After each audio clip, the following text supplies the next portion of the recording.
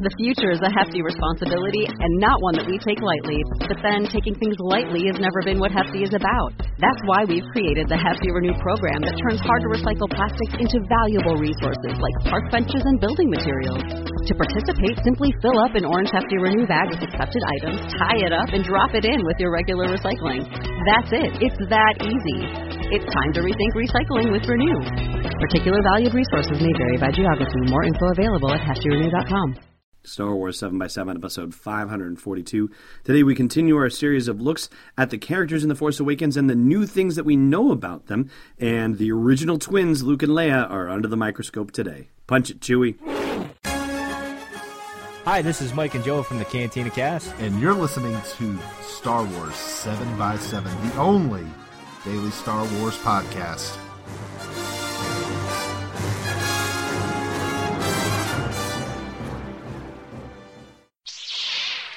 Hey, Rebel Rouser. Welcome to Star Wars 7x7. I'm your host, Alan Voivod, and we'll give you a quick box office update. We're recording this on Sunday, so only the Saturday data is in, and Force Awakens is now officially the highest-earning Star Wars live-action movie of all time at number 15 worldwide, where Phantom Menace had been at number 20. Now it is down to number 21. And Force Awakens is also the fastest movie ever to reach the $1 billion threshold. It did it a day faster than Jurassic World. Just 12 days it took to get to $1,090.6 million. And next up, the top 10. I think that's what we're talking about, the top 10.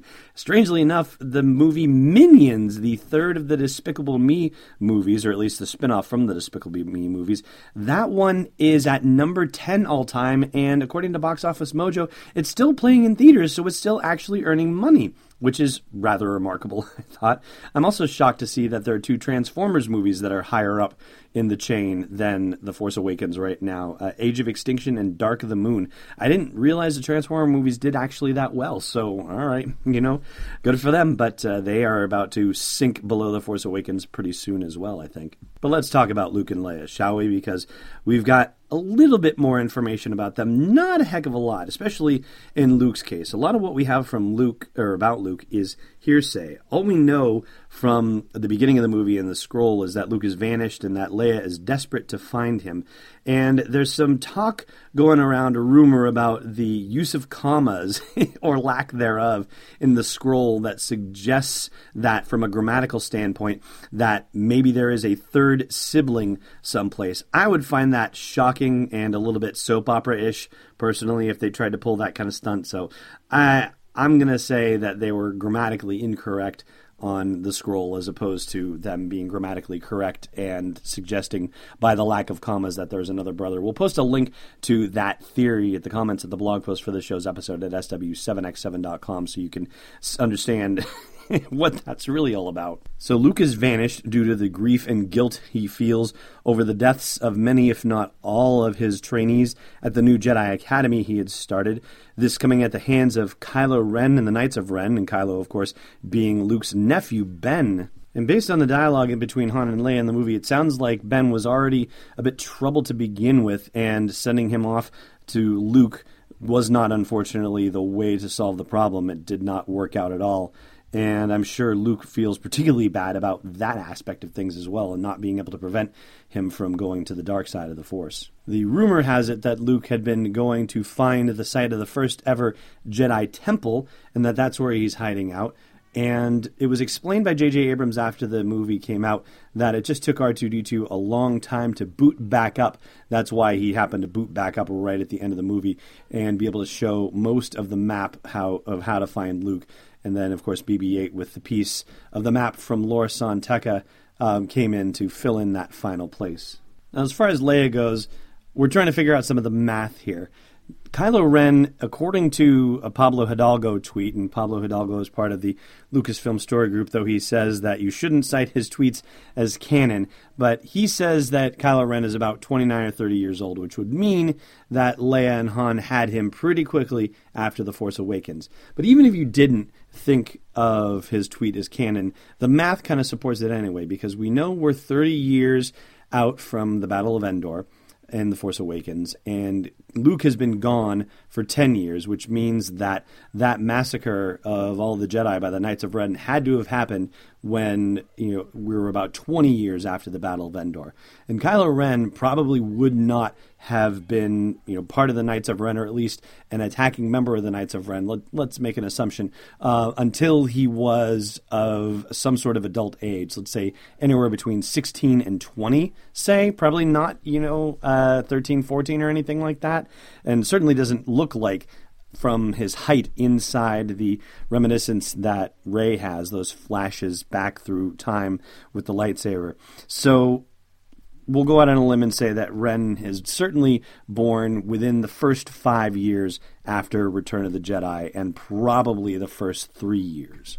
And thus Han and Leia were together for about 20 years before Kylo Ren and the Knights of Ren massacred everybody at the Jedi Academy.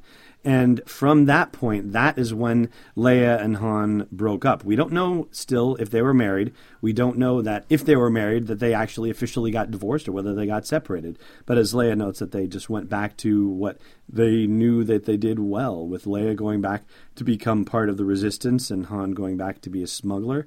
And Princess Leia is now no longer Princess Leia. She is General Leia in the Resistance. And interestingly enough, there was a note about what character would call Princess Leia Princess accidentally. And I think everybody had been working on the assumption that it would be Han Solo that would do that. Turns out not. It was actually C-3PO of all characters who would slip and call her Princess. Not once, but twice at least refer to her that way. How insensitive. How rude.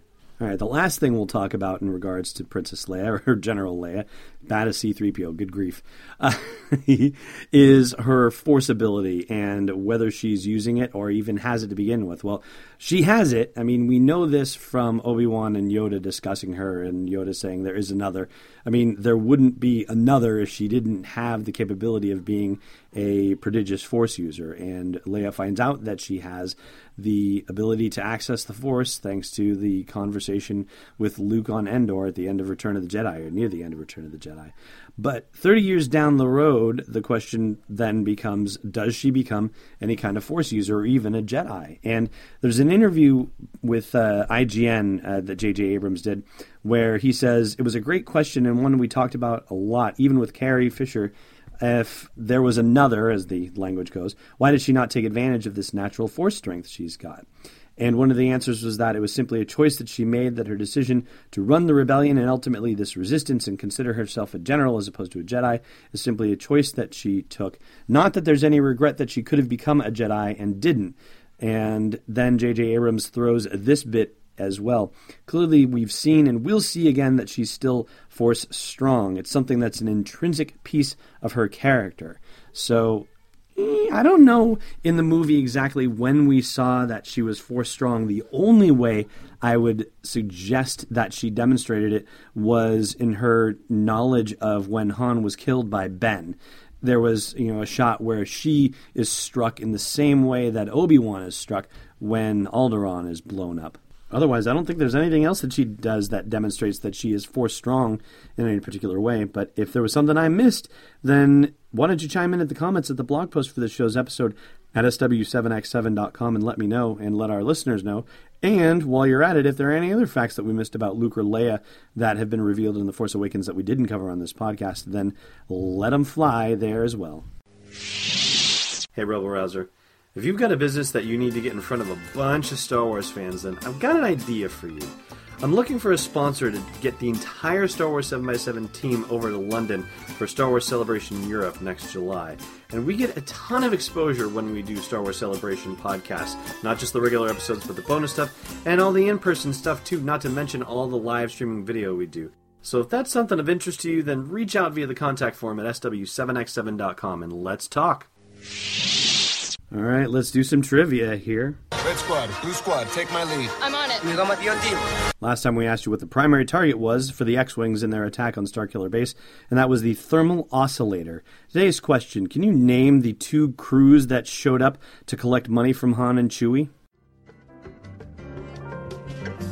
Thanks for listening to another episode of Star Wars 7x7. And hey, before you get separated from your master in a lightsaber duel, check out SW7x7.com for show notes, links, photos, videos, and more. And we'll be able to do even more with the show for you with your support at patreon.com/SW7x7. It's not Darth Maul sliced in half, it's Destiny Unleashed. This podcast is not endorsed or sponsored yet by Lucasfilm Limited, Disney, or 20th Century Fox, and is intended for entertainment and information purposes only. Star Wars, the Star Wars logo, and all names and pictures of Star Wars characters, vehicles, and any other Star Wars-related items are registered trademarks and/or copyrights of Lucasfilm Limited or their respective trademark and copyright holders. May the Force be with them. All original content is copyright 2015 by Star Wars 7x7. We hope you love it!